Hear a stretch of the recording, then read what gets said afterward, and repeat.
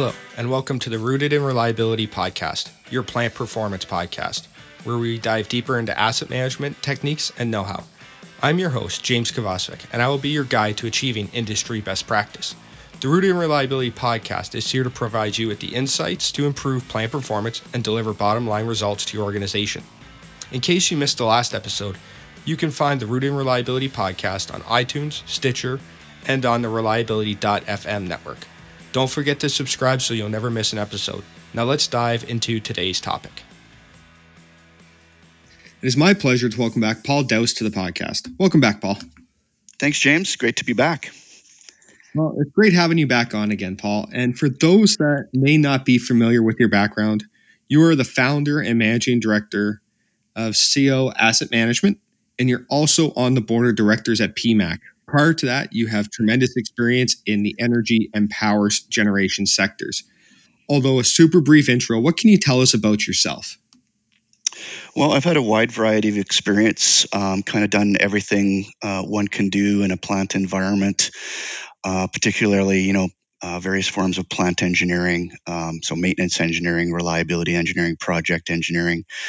A lot of my experience has been reliability based. Some of it is principal reliability engineer. I've done asset investment planning.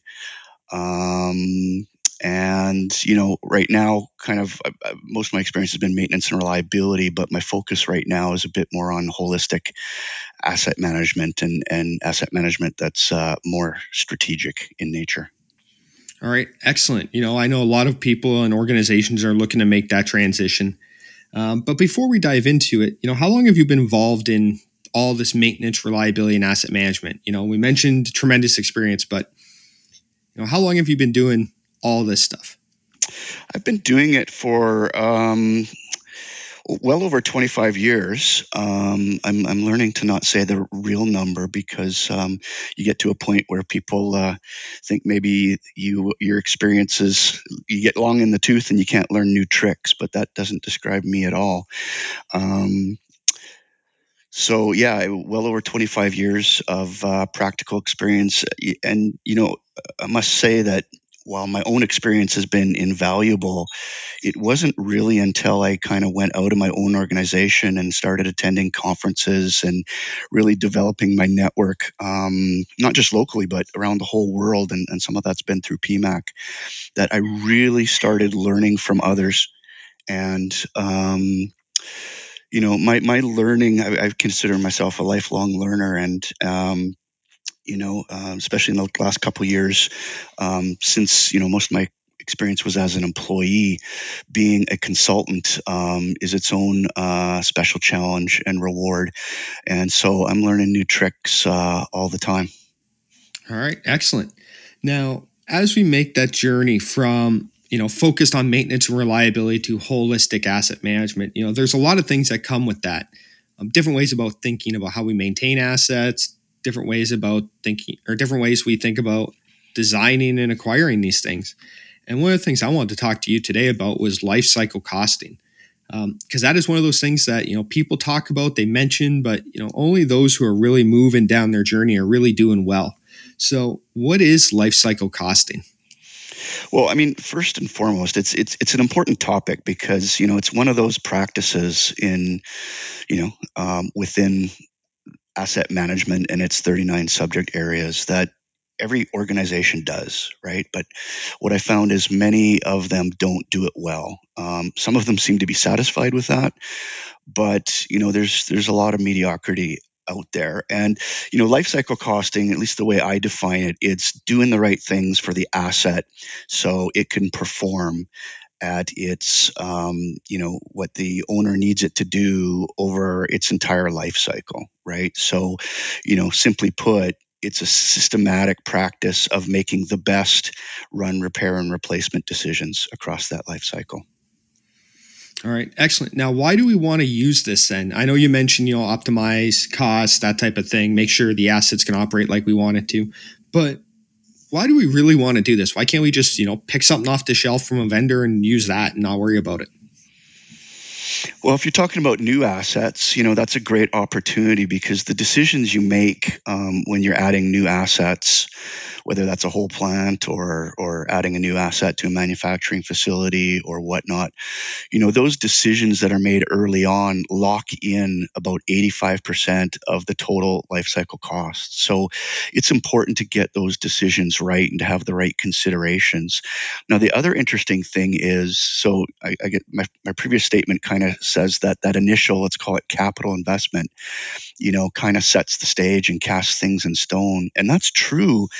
But especially when it comes to, larger plants of assets, the total investment of both CapEx and OpEx, so TOTEX, if you want to use that term, across the entire life cycle is made up of 80% of that is in the O&M phase, which would include things like your routine maintenance and your sustaining capital, for example. So that's capital to keep your existing assets running at the desired performance and lowest cost. So it's important to not only make good decisions on that initial capital investment, but to make ongoing decisions for run, repair, and replacement across during the O&M phase. All right, excellent. So we really want to optimize those costs, try and minimize some of those O&M phase costs that we have. Now, this sounds good, but how do we really determine the life cycle cost? Is it a bit of voodoo magic? Is there, some engineering behind it? How do we do that? Well, I think I like to talk in terms of practice maturity, in terms of good, better, or best, right? So I don't think, many organizations, go out of their way to target a practice that's anything less than good practice, right? That said, and life cycle costing is definitely one of these practices that I consider, there's good, better, and best, and it pays to go straight to best, right? And this is also, if I could be more bold, this is one of those practices where, it should be a step change to best. There's no point in incrementing as you go. So I think, the objective of life cycle cost, as you said, is to optimize our decisions, but we have to be careful. Optimize is one of those words that's used a lot, and it requires context. So, optimizing for what? And, that could be whatever variables that you are optimizing for. Could be cost, as expressed as a net present value over the life cycle. Timing is also important. What I find is, sure, we'd love to do NPV over a long project life cycle or asset life cycle, like decades. But honestly, many organizations, their decisions are made on a much shorter basis. Now, you can argue whether that's the right thing to do or wrong thing to do, but the point is, you need to do it in such a way that you're optimizing over what is important for the organization. So, in terms of how you go about do that, you mentioned kind of art versus science. I think the art piece, the reasons why we might think of it as an art, it's because people don't intuitively, they aren't good at understanding and certainly managing uncertainty, right? So that voodoo stuff is really just acknowledging that, look, we're making decisions here under conditions of uncertainty and in some cases complexity, right? So, that's where the art comes from. But, as you'll see, hopefully, the methods I promote are very, structured and, scientific. So, with some engineering, operations, and maintenance basis behind them. So, for me, it should be, if you do it right, it should be more of a scientific approach than art. So, some math is required, but the great thing about the methods I promote is that, look, they can be done. Even though there is some math, and the fact that there's uncertainty and complexity that doesn't mean that's an excuse not to do that, because you'll see most of what many companies and practitioners do is used single point estimates, right? And while that's easy, that can introduce it's very limited. It's very one dimensional. And if you want to make good or more better decisions, it pays to put a little bit more effort into the way you do it. Now, that doesn't mean you need to spend any more time and effort or resources or money. It just results in a better quality decision. And you don't need to make because you're making decisions under conditions of uncertainty. Not every one of your decisions is going to work out, but if you use these methods, you'll make more better decisions. And in some, because you're making, hundreds perhaps of these types of decisions each and every year, you know, over time that adds up, and that can result in a significant uptick on your overall performance of the organization.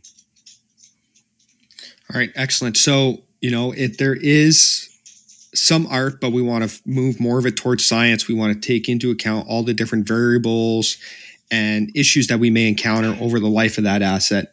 And I'm glad you mentioned it was more scientific than art-based. We want to make sure that, we have a repeatable process that we can verify the results, validate the assumptions, those types of things. Now, in order to do this, I'm assuming we need some sort of process to perform a life cycle costing analysis, correct? Yes, but I don't think that process needs to be, very, very expansive. I've noticed that there's a tendency to I guess I'll answer this in a couple different ways. From a process perspective. So yes, there's certain ways to go about doing this that are better than others, and you can write them down. But it doesn't have to be, a long, drawn out series of standards and procedures and whatnot. There's kind of some tools that you can use, and then there's what good looks like, right? So, but having said that, in terms of process, I think this all starts with good, solid problem solving and decision making.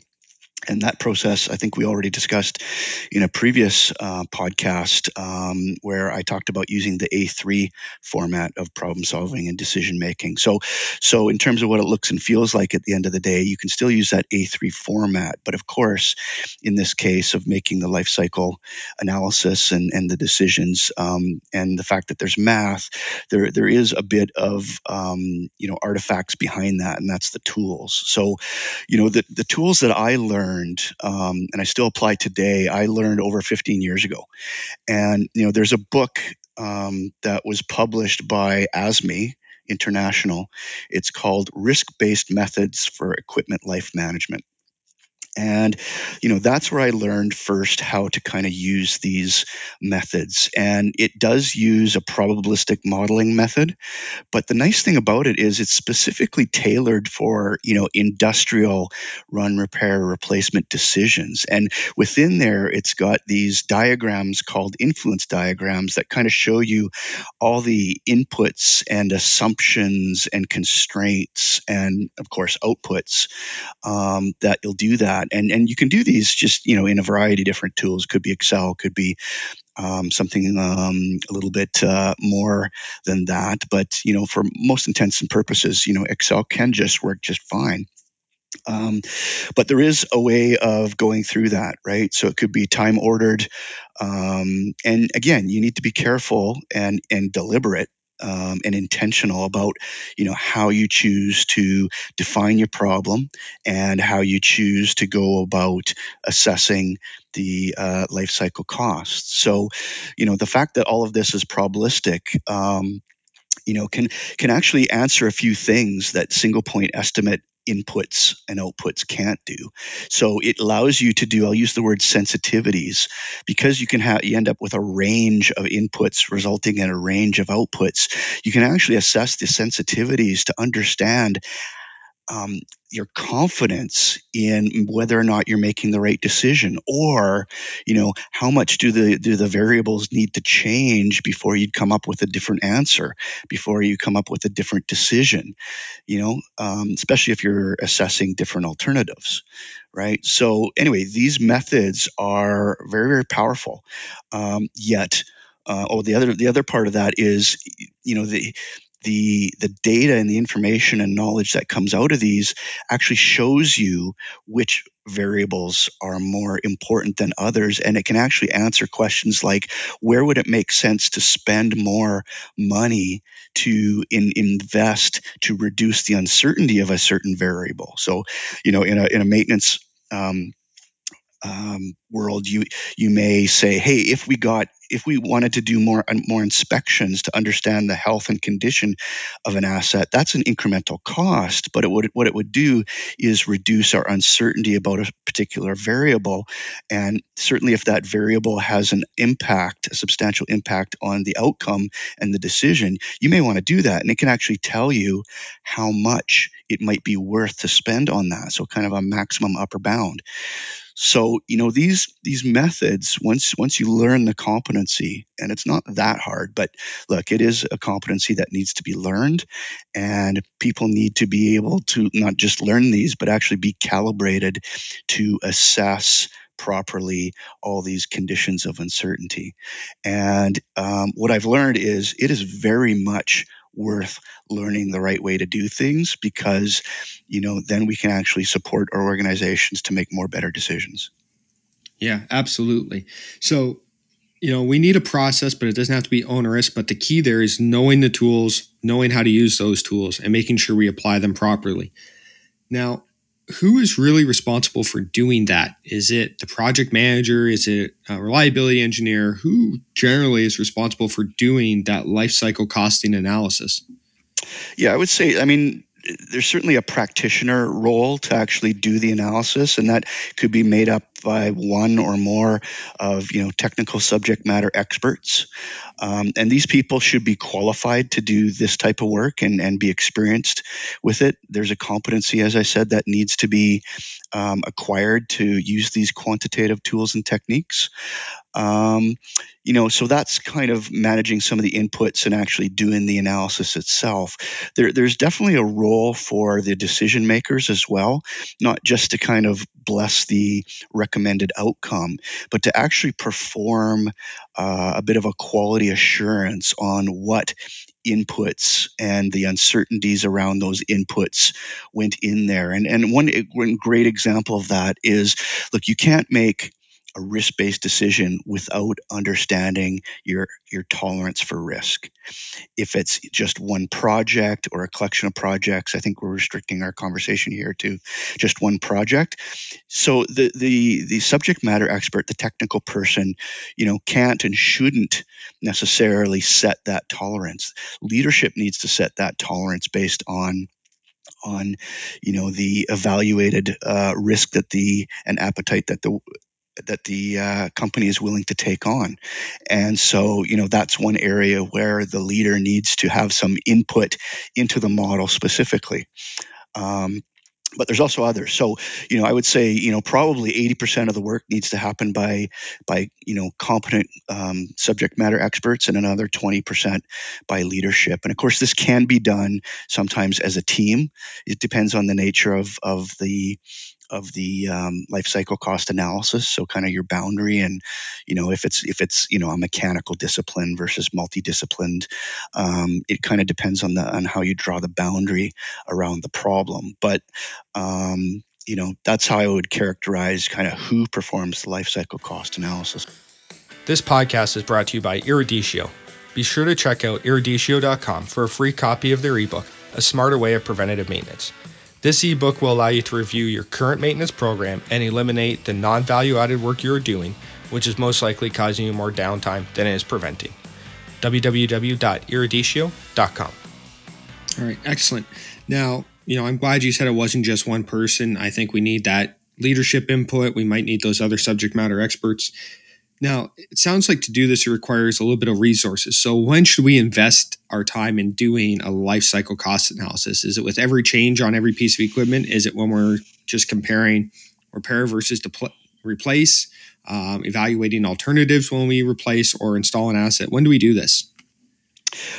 Maybe, when do you do this? I think you can take a look at that at two ways. The first is probably you want this done on all your critical assets that make up a good chunk of your overall spend, that can have a major impact on your, reliability performance, and could represent a good chunk of the risk that you might be carrying, right? So that's kind of the first way to look at it. And the second way that we can think about this is, the stuff that comes up. Now, first, I recommend a systematic method of going out and finding the problems and risks that you care about managing. But having said that, if you have a risk that, is a high spend to actually solve the problem, meaning a large investment. Our organizations, on our sustaining capital, as an example, you'll have a constraint that the organization has, and you may have more projects than maybe you can fund. But the point is that, if you can't solve these problems within kind of your routine maintenance OPEX, and the solution to this problem needs to compete for resources, say in a sustaining capital fund, if it's that significant, then that's another way that you obviously need to do a more formal life cycle cost analysis on those types of problems. So one's kind of top down, the other one's kind of ground up. All right, excellent. So, there's two different times we're going to do those. Now, where do we get the data for these life cycle cost analysis? We got risk profiles. We might have costing that we got to come up with. Where do we get all this data to do these analysis? Well, what I've learned, and I've got a lot of experience as a technical person, and I've changed my mind on this quite a bit. I was one of the people who thought that, we don't have all the data, or it's not complete, or we don't have confidence in it. And what I've learned is that to do these types of assessments, you actually have more data and information and knowledge than you think you have. And when I say data, I could mean, both kind of data in terms of measurements, but also there's a type of data that's kind of experiential, right? That your subject matter experts might have. So eliciting that subject matter expertise is also a form of data and information and knowledge. So you kind of have two sources there. But the point I was making is you have more data and information and knowledge than you think you have. And the second one is actually maybe more important.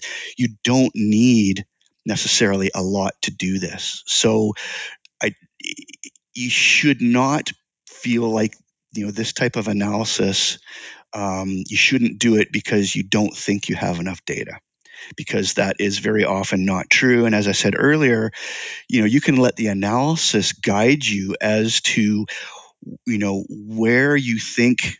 Well, actually, it will show you when you have enough data, and it will actually show you if you need to get more data, whether it's worth doing that. So, the analysis that I promote is actually a two-pass method, where the first is kind of a quick and dirty, where you do it with, your expert opinion, knowledge, and whatever data you have at arm's length, which means the stuff that you can gather up quickly. So you don't have to paralyze yourself because you don't have to have all the data.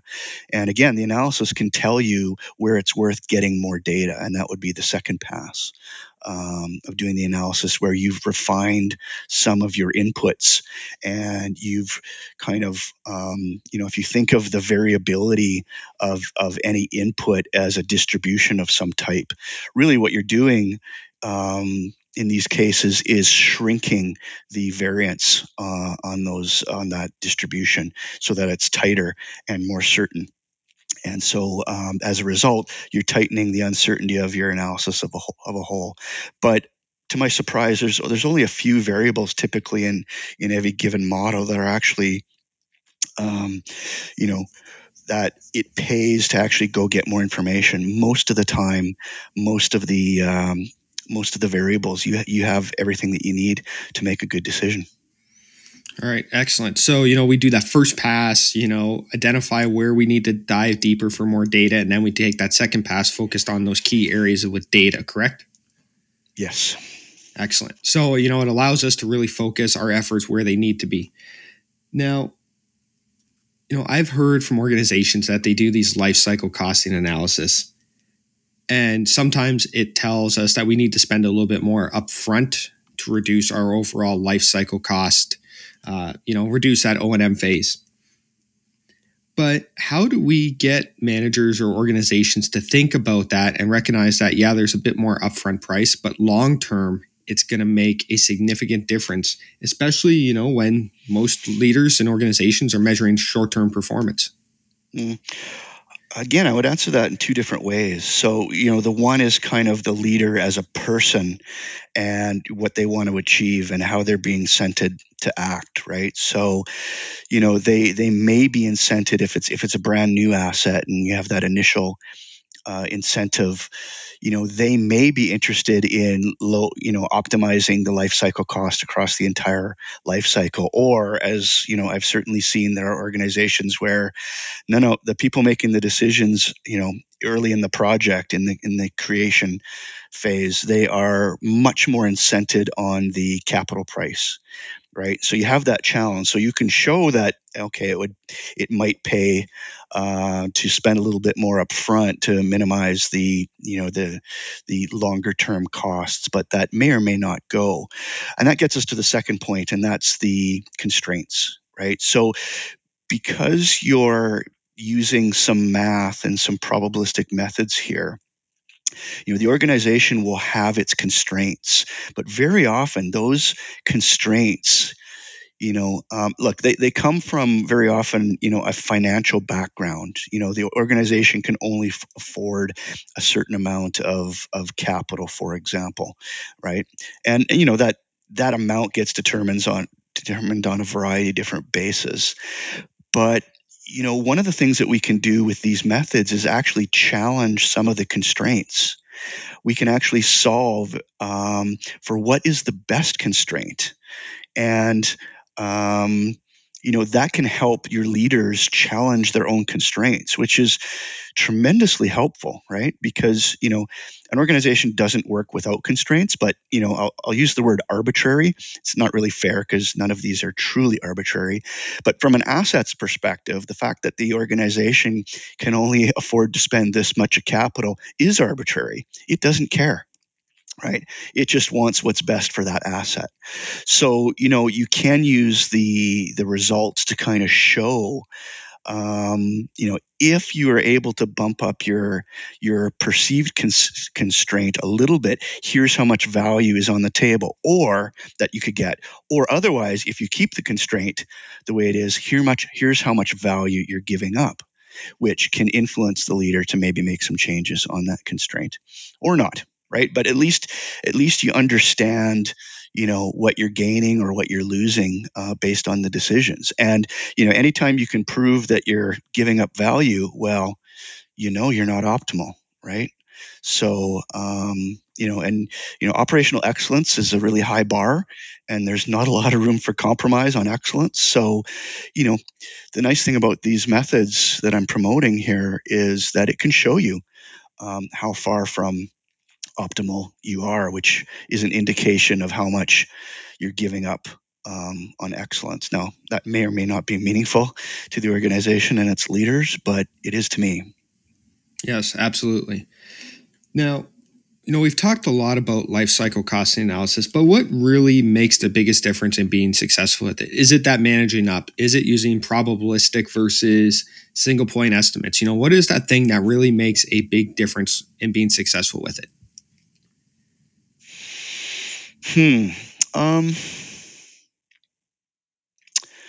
I would say, the fact that you're going to choose, hopefully, to use, quantitative methods and tools is probably the biggest thing that can help you make better decisions. The other piece is that this is only one tiny piece of your overall asset management system and framework. And if you work in industrial organizations, I would call it an operational management system.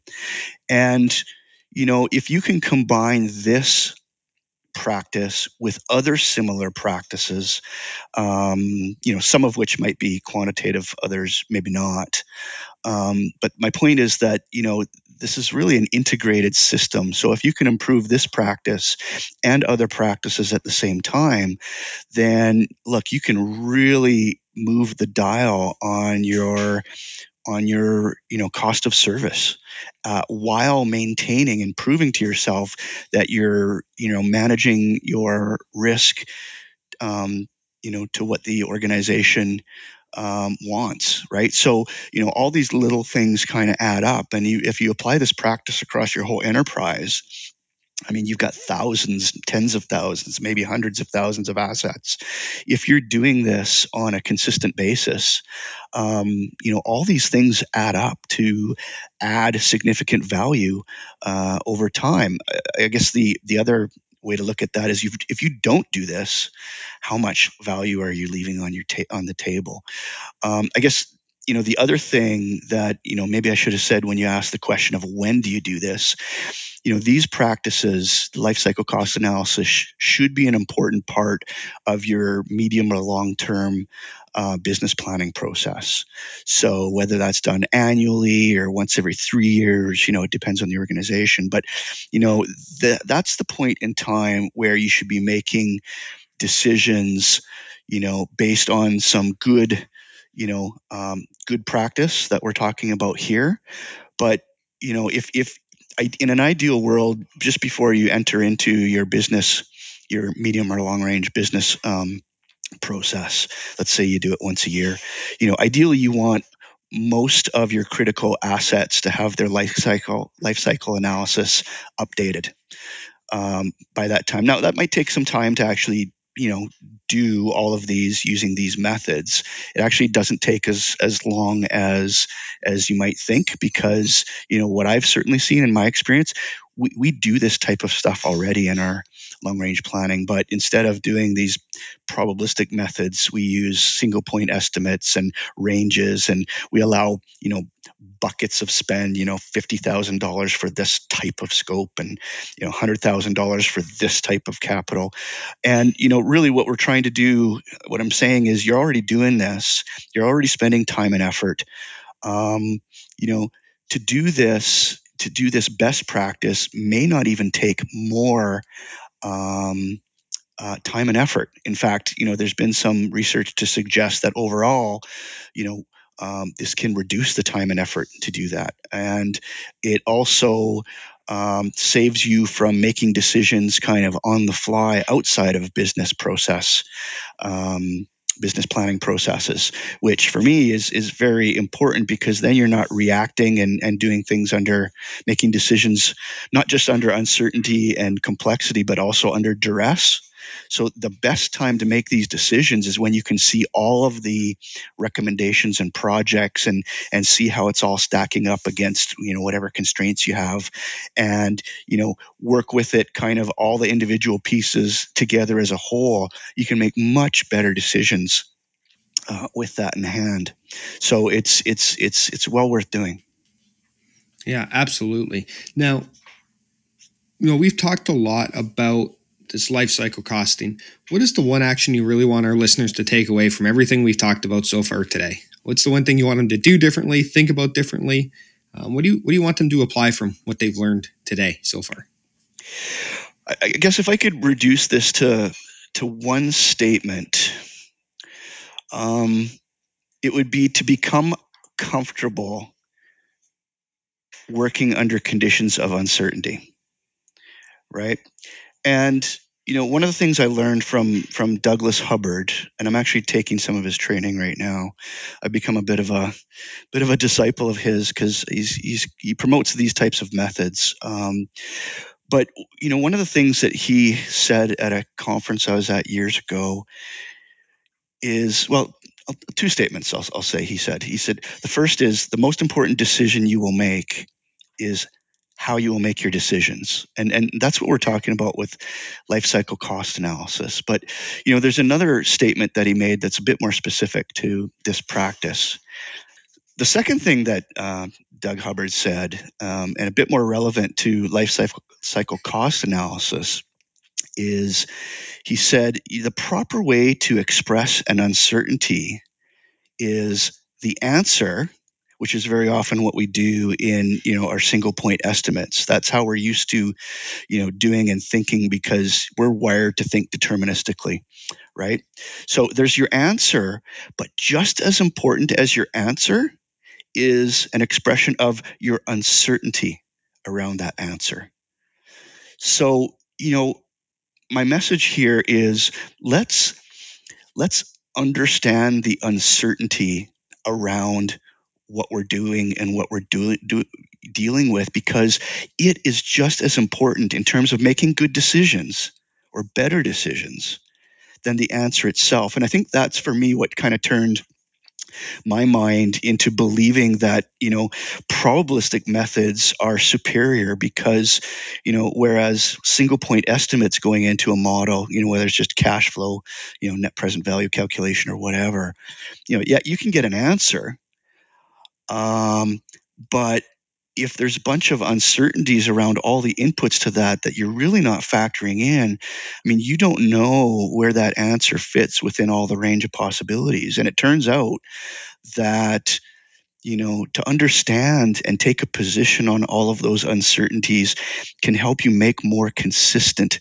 decisions for those people who've been calibrated to do it, and for those who are competent to use those tools. So, it's been proven to me that, with a little bit more effort, a modest investment in people's competencies, and a very modest investment in tools, you can make much better decisions. So again, just to emphasize, the one thing I would do is try to quantify your uncertainty.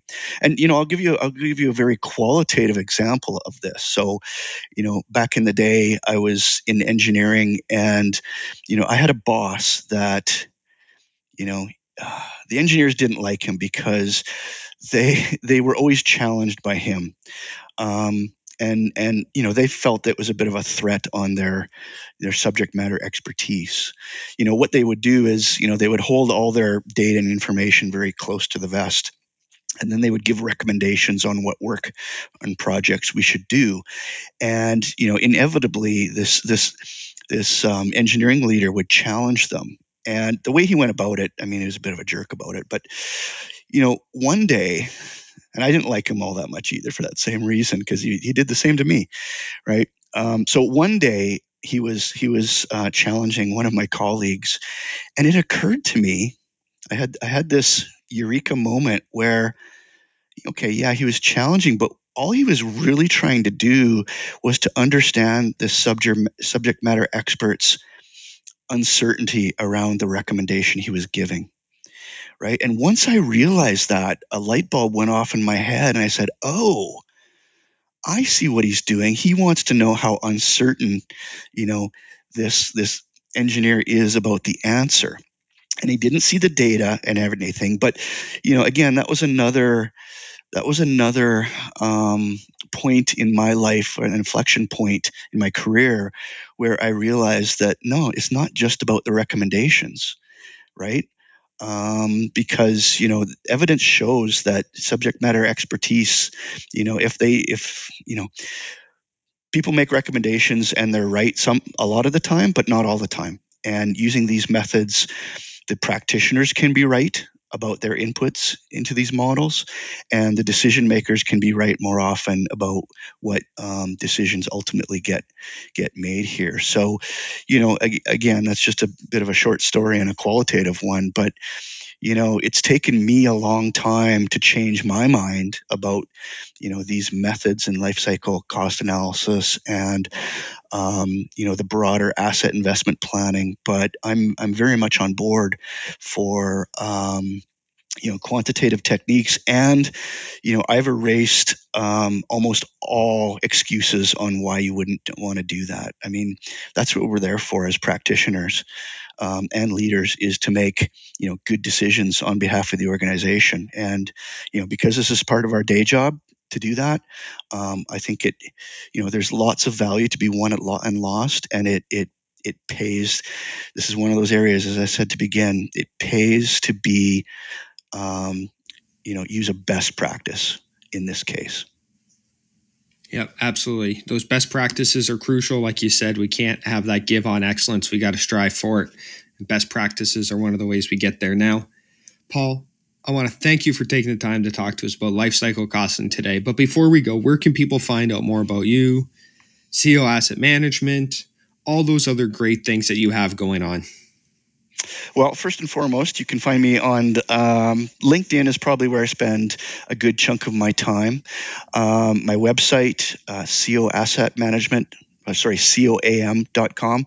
So that's SCIOAM.com. And I've just released a new website that I'm pretty happy with. So please check that out. Also, I've been writing some articles on medium.com, and I have a blog on my website. And of course, I publish all that to LinkedIn. And so that plus, PMAC, I'm very active with PMAC, hosting some events online for that. So please check out PMAC as well. You can find me all over. Please seek me out. Excellent. I will make sure to put links to all of those in the show notes, as well as some of the other things you mentioned, like the Asset Management Landscape by the Global Forum on Maintenance and Asset Management, the book you mentioned, Risk-Based Methods for Equipment Life Management, a couple of those other things as well. So, Paul, thank you so much for taking the time today to talk to us about life cycle costing. It's an important thing. It's a thing we need to do to take our game to the next level. So I truly appreciate it.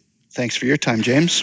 I would like to thank you for listening and remind you that you can always find out more on maintenance, reliability, and asset management at www.eruditio.com and by following our blog. The Rooted in Reliability podcast is a proud member of the Reliability.fm network. I'd like to ask you to please rate and review this podcast on iTunes or Stitcher. It ensures the podcast stays relevant and is easy to find by like-minded professionals. It is only with your ratings and reviews that the Rooted in Reliability podcast can continue to grow. I thank you for providing this small but critical support. We'll see you next week when we dive into another burning topic with Rooted in Reliability, your plant performance podcast.